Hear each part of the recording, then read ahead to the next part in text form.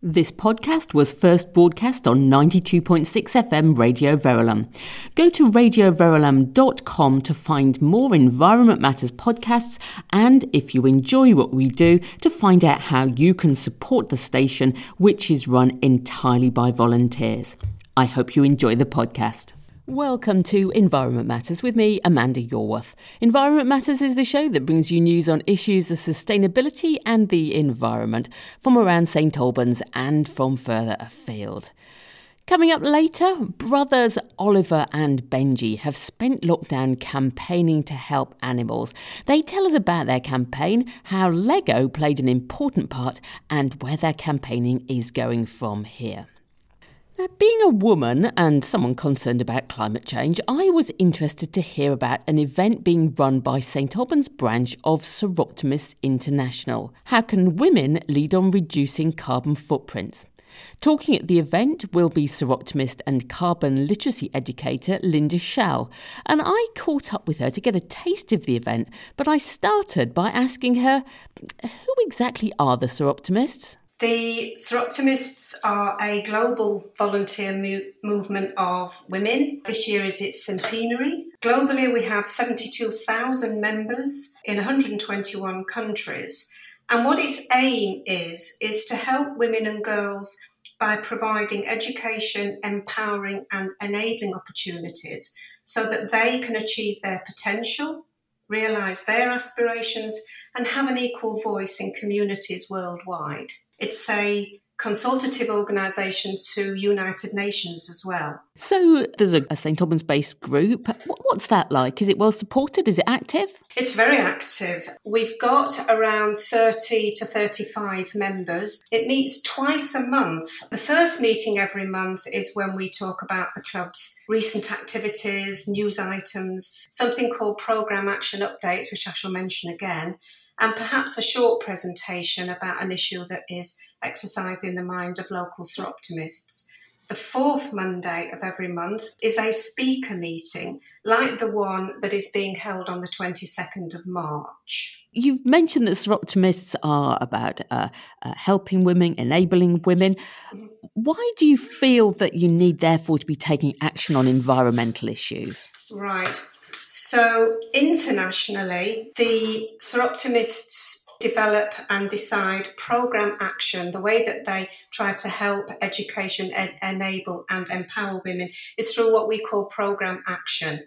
And there are hundreds and thousands of different ways to help women around the world, depending on their circumstances. Recently, what the Soroptimist organisation has done is looked at how we might be able to categorise those different ways to help. And we came up with 5 categories. The 5 categories are economic empowerment, education, food security and healthcare, and violence and conflict resolution. And the 5th one is environmental sustainability. We picked up on environmental sustainability, perhaps in 2 main ways. One of them is because Soroptimists is a consultative body to the United Nations. It's conducting research, it's leading projects, and therefore learning more recently about the impact of climate change on the kinds of ways in which we can help women to achieve their potential, etc. The second way is, the second reason is because we've seen how some of the projects that we've been developing around the world, some of the ways that we've been trying to help women around the world have been thwarted by climate change. Climate change in their area has compromised the success of some of the projects that we've been trying to develop. And ironically, some of the climate change issues have become the reason for introducing and developing new projects to help women and girls around the world. Okay, that's really interesting to hear. So you've got your event coming up, How Can Women Lead on Reducing Carbon Footprints, which you're going to be speaking at. Can you just give us a taste of some of the issues that you'll be covering? Before the event, we're asking people to calculate their own carbon footprint. We want to use the World Wildlife Fund calculator because it's simpler than some others. It categorises our domestic lives, our home lives, around 4 what I would call toe prints.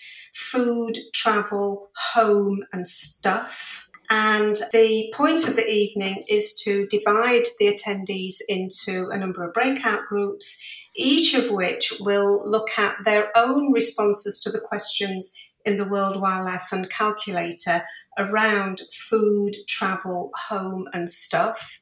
First of all, to see if they think they can find ways and discuss ways to reduce carbon footprints around those things. But perhaps more importantly, to see how it is that women in particular affect the household carbon footprint around these 4 issues. So, for instance, with food, who is it in most families who decides what we're going to have for dinner tonight? And where are we going to buy that food? And is it going to be meat-based or plant-based? Or are we going to eat out? Or and where are we going to buy it? Is it going to be bought locally? Or are we going to buy seasonal, etc.? And I think the answer will be quite categorically that in most households, it's the women that make those types of decisions for the whole household. Some of the other decisions that I think we'll find out that women make more of are what do people wear and where do they buy it from and how is it washed and looked after and what happens to the stuff that we buy for the house at the end of its life. Do we try to get it repaired or how far are women more interested and more active in recycling or upcycling clothing or household goods, etc. So when you put it like that, it makes you realise that we're making decisions every day that affect our carbon footprint. Well, it sounds like a very practical event there. I suppose one criticism might be that women at the moment, where they're working, where they're looking after the family, we're home educating for a lot of this year, don't we have enough to do? Yes, but I don't think women realise they're doing this. They don't realise that what they're doing are making all the decisions or many decisions within the household that do affect the carbon footprint of the household overall. After all, very few households have starved throughout the pandemic. People have still needed to look after their clothes, etc., and the things in the house. And what this session is trying to do is make women aware that they are very much engaged in making these decisions, but also to nudge, if you like, them to think about that awareness and how they might be able to make slightly different decisions that would suit the whole household, that would reduce the overall carbon footprint. So a lot of people, and many of them women, do worry about what's happening to the planet. Do you think that this session might be empowering? You know, it's always better to do rather than to worry, isn't it? That's right. So when the groups look at the different responses, the different amounts of carbon emissions that they're creating as a result of the decisions they're making on a day-to-day basis, some will be making decisions that mean they are emitting more carbon dioxide into the atmosphere than others. And I'm hoping that the discussions between them will be, well, how are you doing that? How are you doing this differently? How are you able to only have a carbon footprint of so many tonnes for food, but it's 3 times less than mine? And so in that way, they'll be educating each other about simple ways that they can change their lifestyle in order to reduce overall carbon footprints. And if all women do that in their different environments, it's the collective power of lots of little changes that would make a difference to the amount of carbon dioxide in the atmosphere. Indeed, that is quite a powerful thought, isn't it? So how about the men? Will they find anything for them at your event? Absolutely, because I don't think, my personal view is that women do make all of these decisions in the household exclusively. Also, the men will realise, I hope, that they see how far women are impacting on the total carbon emissions footprint of the household in decisions that are being made almost subconsciously throughout the day. Yeah, that's interesting as well. So your event is free, but you're inviting donations. What are you going to be doing with them? Right, the donations are specifically mentioned to be going to the Woodland Trust to help them to plant as many trees as possible. And this is because the centenary project within the Environmental Sustainability Programme Action is to plant more trees around the world.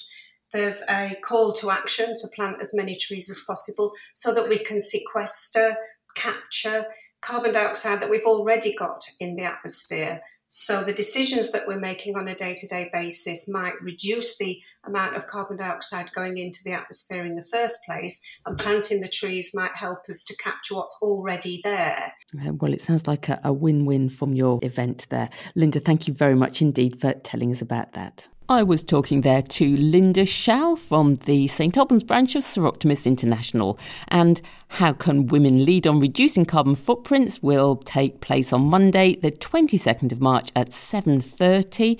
And to find out more information and book your place, go to the St. Albans Soroptimist website. If you search for Sigby St. Albans, you'll find it on their events page. Or check out the notes that go with the podcast of this show on the podcast page of radioverulam.com. Now, most school kids over the last few months have had enough to do keeping up with online school and arguing with their siblings. But brothers Oliver and Benji decided to keep up their campaigning to improve the welfare of farm animals. Back at school now, Oliver and Benji found time to tell me what they've been up to and how we can help them. They started off by telling us a little bit about themselves.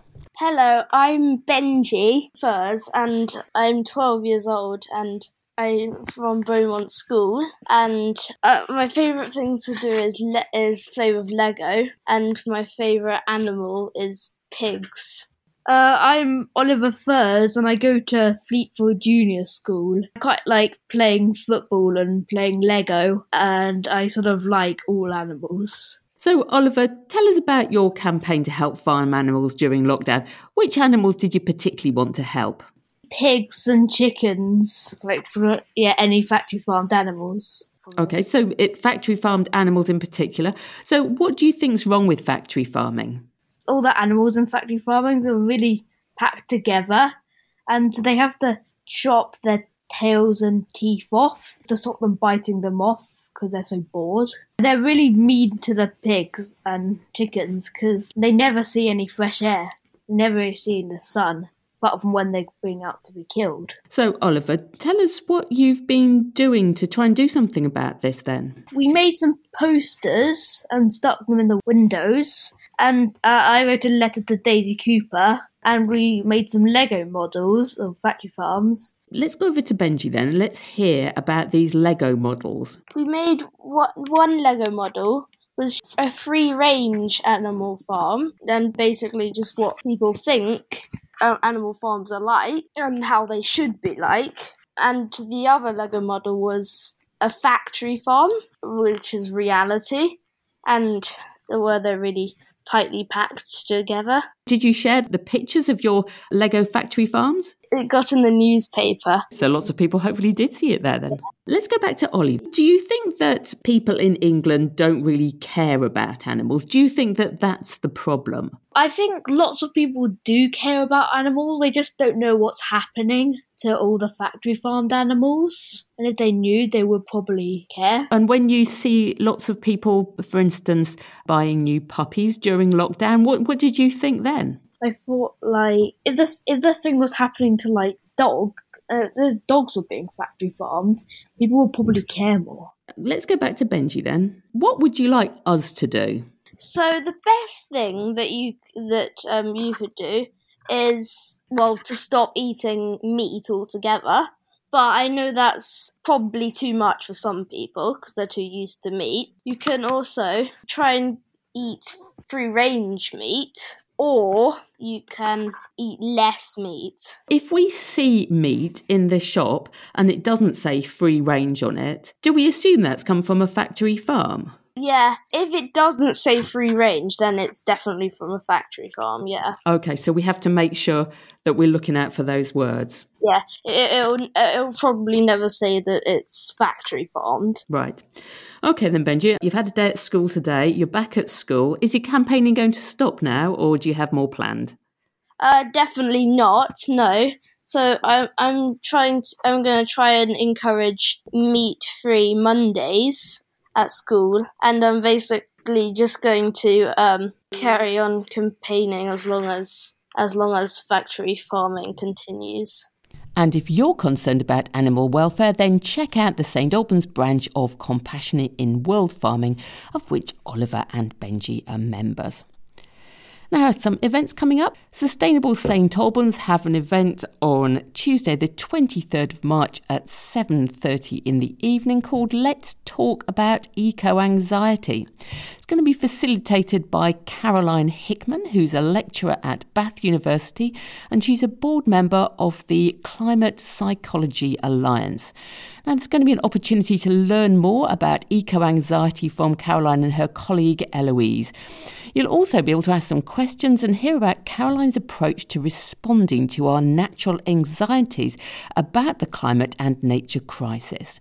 Now, to find out more and to book your place, go to the Sustainable St. Albans website. St. Albans Extinction Rebellion are also concerned about eco-wellbeing. Now, they invite you to an event entitled Earth Emotions and Regenerative Culture. It's on Tuesday, 23rd of March at 7:30. It's on Zoom and will take the form of a workshop exploring the deep emotions triggered by our climate emergency, understanding self-care and burnout, and a group listening circle. You can find out more about that on St. Albans Extinction Rebellion website or their Facebook page.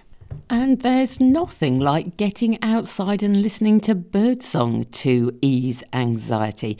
And if, like me, you've often thought how great it would be to be able to know which birds are around just by listening to their song, then the Herts and Middlesex Wildlife Trust have got an event to help us.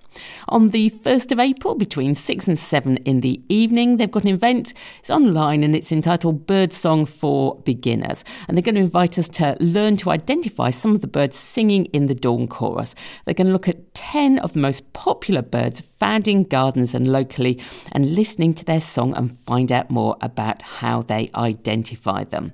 You can book your place for that on the Herts and Middlesex website. The event's free, but you're invited to give a donation of £5. Do stay in touch with the show or get in touch via Twitter at @RV_environment or the Environment Matters Facebook page. Do drop me a line on amanda@radioverulam.com if you've got any comments about the show or ideas that you'd like me to cover. I'm going to be back at the same time next week, but until then, thanks for listening.